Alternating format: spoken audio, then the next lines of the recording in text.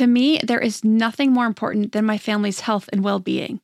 We all know the quality of the air in our home is important. But did you know indoor air quality can be up to 100 times dirtier than outdoor air? I've got to tell you about Puro Air. In 30 minutes, this device will remove allergens, dust, smoke, dander, and gases from the room. Puro Air uses a stronger filter called a HEPA 14 that filters pollutants at a microscopic level and is backed by scientists from Harvard and MIT. In laboratory studies, users saw noticeably cleaner air in just 30 minutes. When it comes to babies and children, there's nothing worse than dealing with a cranky baby or child who can't sleep because of congestion. Air purifiers can help reduce congestion and improve immune system function to fight those winter colds and flus. I use my Puro Air purifiers to clean the air in my home, especially in our bedrooms while we sleep. It has a quiet, relaxing hum and cleans the air from pet dander, allergens, viruses, dust, mold, odors, and contaminants. It has 4 levels: low, medium, high, and sleep, and 4 different timer options, so you can customize it to your home and your needs.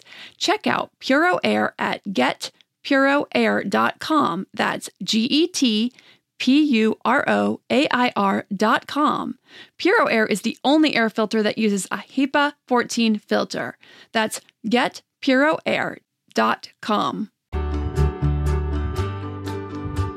Hello, everyone, and welcome to the Your Village podcast, Parenting Beyond Discipline, the place to learn about all things parenting and get your questions answered.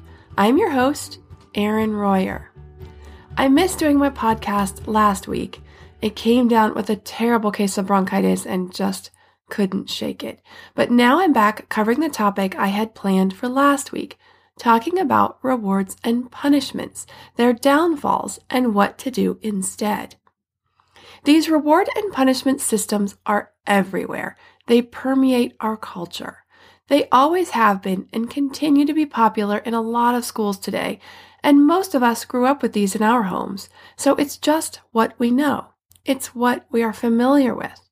I actually just did a Pinterest search on rewards and punishments as I was preparing to do this episode, and many of the things that came up from a child development perspective were absolutely cringeworthy.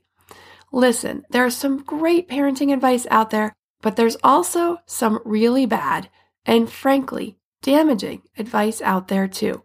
So I'm going to share all about these today so you can be very educated in this area and know how to avoid it in the home and how to minimize the damage when they are used in other ways, from sports programs to schools. Alfie Kohn is a well-known and respected developmental psychologist, and he says in his book, Punished by Rewards, what rewards and punishments do is induce compliance. And this they do very well indeed. But if your objective is to get long-term quality in the workplace, to help students become careful thinkers and self-directed learners, or to support children in developing good values, then rewards, like punishments, are absolutely useless. In fact, as we are beginning to see, they are worse than useless. They are actually counterproductive. So that was one of the things that Alfie Kohn has to share about rewards and punishments. So in order to address the pervasive culture of rewards and punishments, the first step is to understand what they are and the negative outcome to using them. Once we understand this, we are ready to try to do things differently. Then we need to know, what are these better ways? And I'll cover all of this along with a great question that came in a few weeks ago on just this subject. First, rewards and punishments are a behavior-based approach that was studied by many, but a man named B.F. Skinner first took this study to the next level by studying reinforcements or ways of reinforcing behavior. Now, explaining the scientific terms and how this all works is basically at least a full class session from Intro to Psychology. So without getting into that kind of detail, I'm going to explain the very basics of how rewards and punishments work. There are different kinds of reinforcers in behavior. There's a positive reinforcement, negative reinforcement, positive punishment, and negative punishment. Again, without going into crazy detail, the most important things to take away from all this research is that each of these rewards and punishments do work to alter behavior, some better than others for varying lengths of time depending on many factors, such as the child's temperament, the reinforcement used, etc. But there are several downfalls to rewards and punishment systems. First, let's think about what is motivating the change of behavior. If a child changes his or her behavior because she is afraid she will lose her favorite toy, is it because she learned a lesson, or is it because she doesn't want to lose the toy? When she goes out in life and has no one to dangle that punishment over her, will she still make the right choices? When it comes to punishment, this has been a way that has been a popular method of trying to teach lessons in behavior, but research shows it is the least effective method. In other words, punishment is the least effective way to get changes in behavior. In addition, punishment also has a lot of negative side effects. Jane Nelson, who wrote lots of books on positive discipline, calls these the 4 R's. First, punishment tends to build resentment. This comes in when the punishment feels unfair, or like an adult is just wielding power to show who's boss or to get compliance. Depending on the child's temperament or how deeply the resentment builds, the second negative is that revenge can set in. The child thinks, I've been treated unfairly, and now I will get even. Another side effect is rebellion. I'll do what I want to do anyway, and in many cases it comes with sneakiness.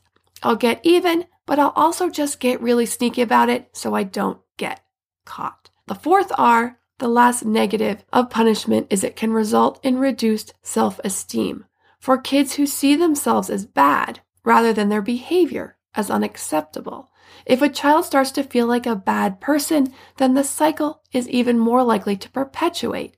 He sees himself rather than his behavior as bad, so he acts poorly, getting more punishment, which reinforces to him that he is in fact a bad person. Punishment does not teach us how to think. It doesn't teach values or morals or judgment. It teaches what to think. Do because I said so. Do so you don't get in trouble, rather than doing or not doing something for the higher moral reasons, for teamwork, for cooperation, for helping others, rather than hurting others. So I'm also going to take a minute to discuss consequences. I've talked about consequences as a tool parents can use. Isn't this just punishment dressed up to sound better? The answer is sometimes, depending on how it's delivered. This is why it's important that consequences be related. We all know that when you are a responsible adult, and that's what we all want to raise, responsible adults, that life comes with some unpleasant tasks. We have to clean and cook and pay bills and pay fines if we speed or do something we shouldn't. That's life. Is paying bills a punishment? No, it's paying for a service that we use. Is paying a fine for speeding punishment? Well, yes, it is. But that's life, and it's the best system we've come up with for helping citizens make safe choices. We would hope people would choose to make safe choices because they don't want to hurt another person or damage property, but that doesn't always happen. And so there are some punishments or punitive consequences in life.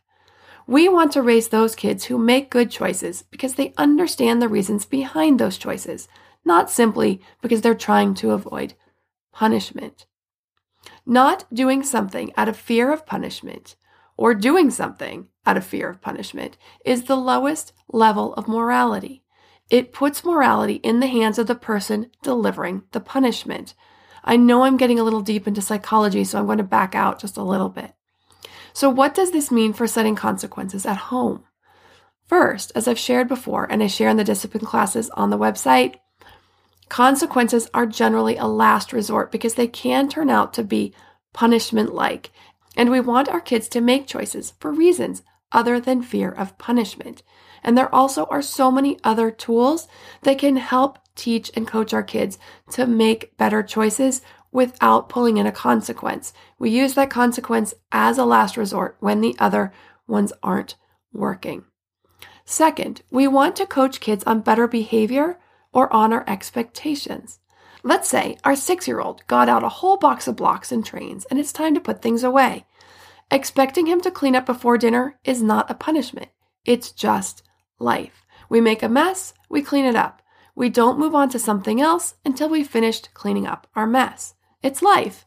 In parenting, we call this a logical, positive consequence. It's logical because it follows logically that we clean up before moving on to the next thing. It's positive because the activity of following through on cleaning up is followed by a hopefully positive experience of eating dinner as a family.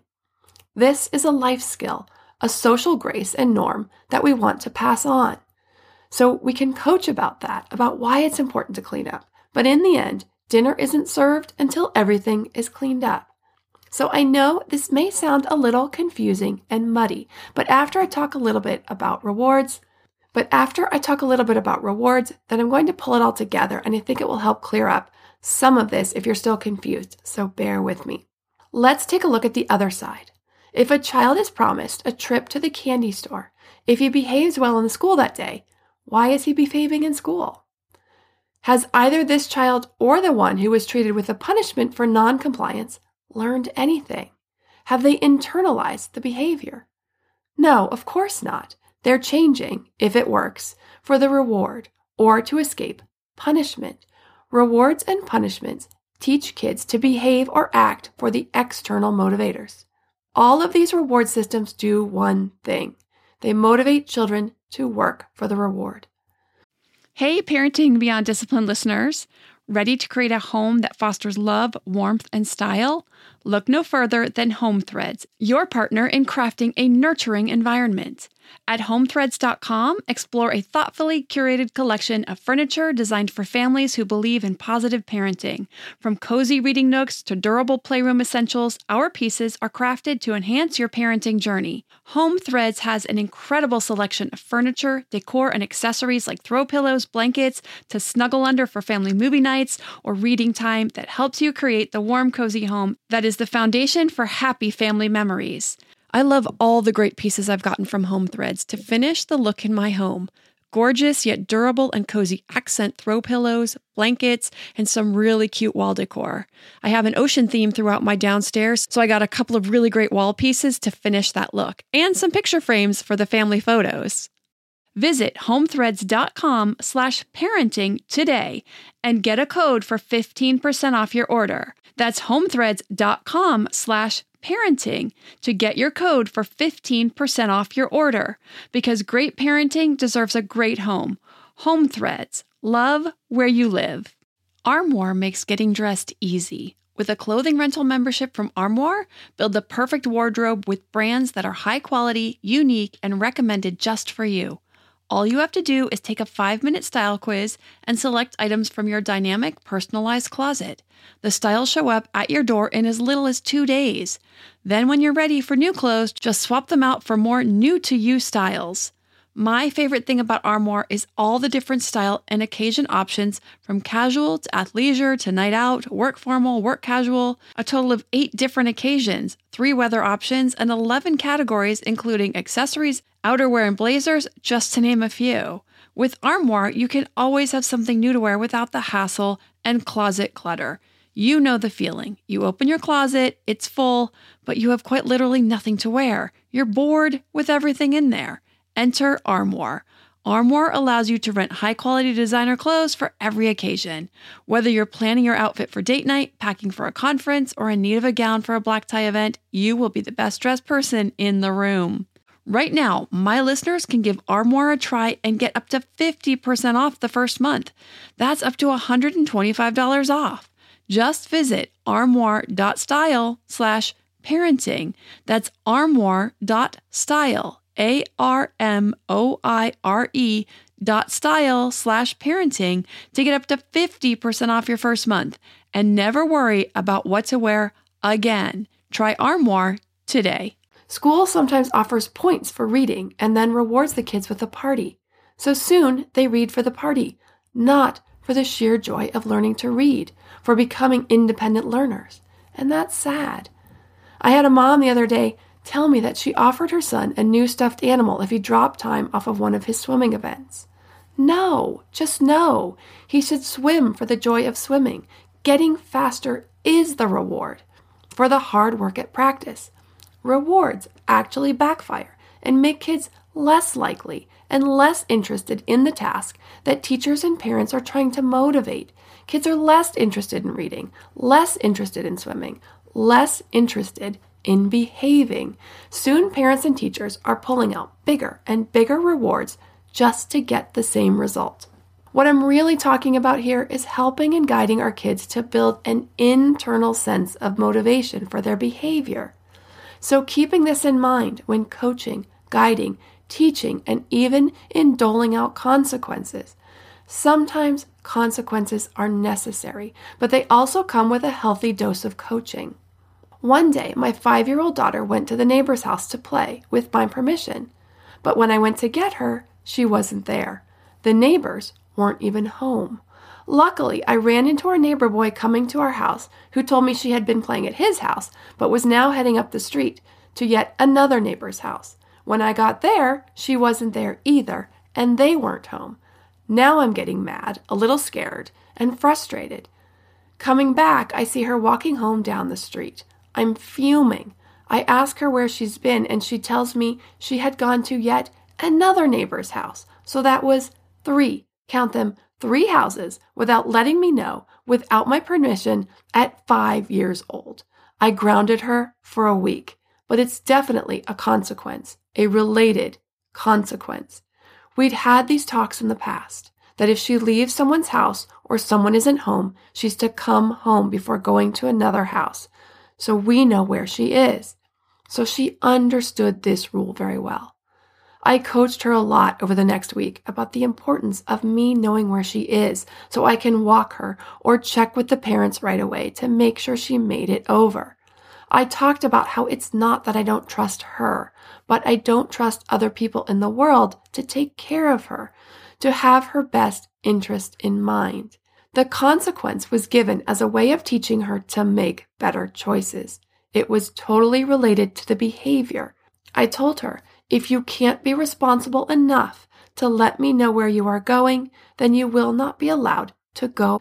It was used as a teaching tool. Where punishment or a consequence really falls down is when it is for revenge. You scared me, you disobeyed me, so now I must punish you. I must make you feel as bad as I do, an eye for an eye. And that's not what this consequence was about at all. It was about teaching the lesson of being responsible to your parents to let them know where you are so that they can be sure to take care of you. So when doling out consequences, keeping the spirit of teaching and coaching and guiding for better behavior and giving the reasons why are very important. Keeping this spirit in mind will greatly reduce any chance that it is punishment or a consequence that will be more harmful than helpful.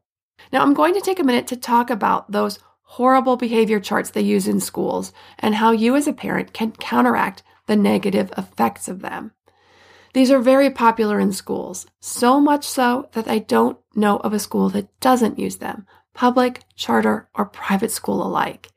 If your child's school doesn't use them, consider yourself extremely lucky. These behavior charts are those charts they put in front of the class and everyone starts on the neutral color at the beginning of the day, and they can move up or down depending on their behavior. It is a reward and punishment system. Not only that, it's put out there for the entire class to see. So if you mess up, not only do you get reprimanded so the entire class can see for the remainder of the day or until you do something to move back up. I hate this system. It's public humiliation, and depending on the child, it can be very damaging. Even if a child moves up, it's a reward. It's teaching the child to behave for the public recognition. In my kids' classes, at least in K and First, they get stickers for each day they're on a neutral or above. And then, after they fill in their sticker chart, they get to go to the treasure box. My kids used to come home and tell me who got in trouble at school that day, and I would say, that's none of my business, and actually it's none of yours either. Here's what can happen. Besides the external motivation for behavior, for kids who often find themselves in trouble, they, and often their peers, start to see themselves and that child as the kid who's always in trouble, or the troublemaker. And instead of making better choices, it can cause some kids to act out more. Now here's how you can help your kids navigate that system. Let your kids know your expectations for their behavior at school and why. I expect you to listen to your teacher, to be respectful to your peers, and then talk about why. The teacher is there to teach everyone. If you are not listening, you are disrupting everyone's opportunity to learn, and that is disrespectful. If your child does mess up, talk with him. Coach him about making better choices and why, but don't discipline at home for problems at school, except for coaching, especially for minor infractions like talking or not complying right away. If your child has ongoing issues with any aggression, whether it's physical or name-calling, then that's a different and bigger issue to be addressed as a team with the teacher, administrators, and the parents together. Remind your child each morning about what she needs to work on at school that day. Ask her first, but if she doesn't remember, then you can remind. I let my kids know straight out that I don't agree with the behavior charts, that I expect them to be respectful at school and learn to make better choices, but that I don't agree with them having to move their names up or down in front of their classmates. I've also told my children's teachers that I don't like the behavior charts and why, just so that they know where I am coming from. And just like I've shared with you, I let teachers know that I do expect my kids to be respectful and good students and friends, and that I do want to know about any problems in class so we can talk about it at home. So now for a question, which came in from Tom. Our 6-year-old daughter has been having some trouble at school. As a background, she has a crayon pulled for misbehaving. When a crayon is pulled, they miss part of recess by walking the track for 2 minutes for each crayon pulled. Our daughter has had about 5 first-level crayons pulled so far this year for talking out of turn. We've talked to her at home about making good choices and listening. We've come to a point, though, where we felt that if she didn't begin to do as asked, there would be consequences at home. Then this past Tuesday, we received an email from her teacher, which said that she was teasing another classmate by calling her a nickname several times that the other student didn't like. She has never done this to another child, so we were really caught off guard. Here's my issue. You teach that a punishment should reflect on what the mistake was. I'm not sure how at home we are supposed to give a punishment, if at all, for bad decisions at school. She's a sweet girl who just likes to talk too much sometimes, and obviously calling someone names is not acceptable, and she showed true remorse. Looking for your thoughts on this and how to follow up at home with school issues. Thank you so much. So Tom and I actually talked on the phone for a bit about this, including me sharing a lot of the information that I already shared in this episode so far about punishments and reward systems and all of the issues that come along with those. But in addition, I shared with Tom that talking out of turn, especially in first grade, is very common. As a matter of fact, I have a talker in kindergarten who was coming home once or twice a week, having been moved down in his class for continuing to talk after the teacher had asked everyone to listen up. So this is just a tough one for some kids. Everyone has their challenges, and this happens to be the one for both Tom's daughter and my son Chandler. So if this is their biggest issue, I'll definitely take it. I have done with Chandler just what I described earlier, coaching with him at home about why it's important to listen in class and respect the teacher. Then every morning before he left for school, I would ask, "What are you going to work on in school today?" And he would tell me, listening in class. It's now been over 2 weeks since he's been moved down. I expect it will happen every now and again, and we'll keep reminding and coaching. But we are not doing it every day anymore. But without any consequences at home or harsh words, he's been able to focus and work on this particular area of struggle and make some real changes. I also shared with Tom, I don't like the idea of having to skip part of recess, even if they are walking the track.